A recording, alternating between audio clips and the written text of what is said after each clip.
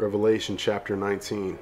After these things I heard a loud voice of a great multitude in heaven saying, Alleluia! Salvation and glory and honor and power belong to the Lord our God. For true and righteous are his judgments, because he has judged the great harlot who corrupted the earth with her fornication. And he has avenged on her the blood of his servants shed by her. Again they said, Alleluia! Her smoke rises up forever and ever.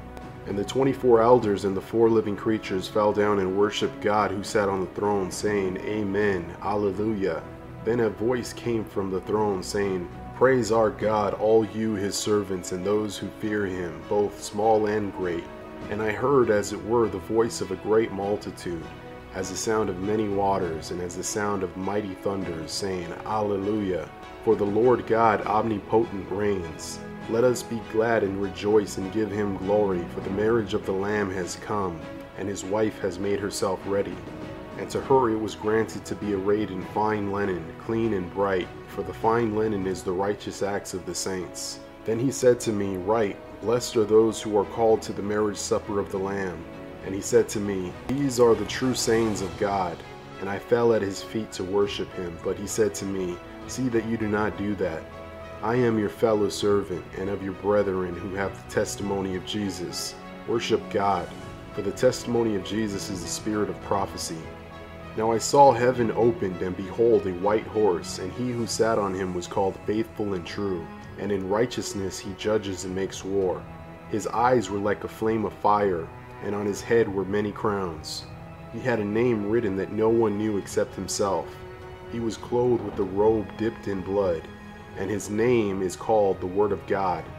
And the armies in heaven, clothed in fine linen, white and clean, followed him on white horses.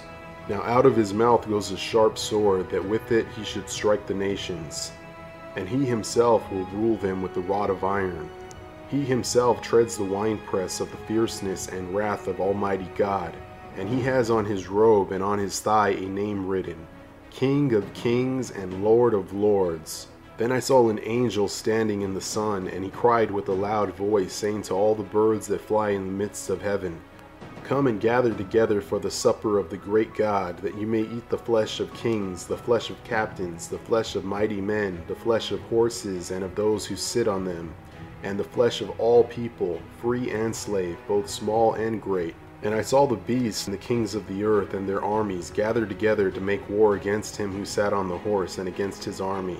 Then the beast was captured, and with him the false prophet who worked signs in his presence, by which he deceived those who received the mark of the beast and those who worshipped his image. These 2 were cast alive into the lake of fire burning with brimstone. And the rest were killed with the sword which proceeded from the mouth of him who sat on the horse, and all the birds were filled with their flesh. And this is the end of Revelation chapter 19.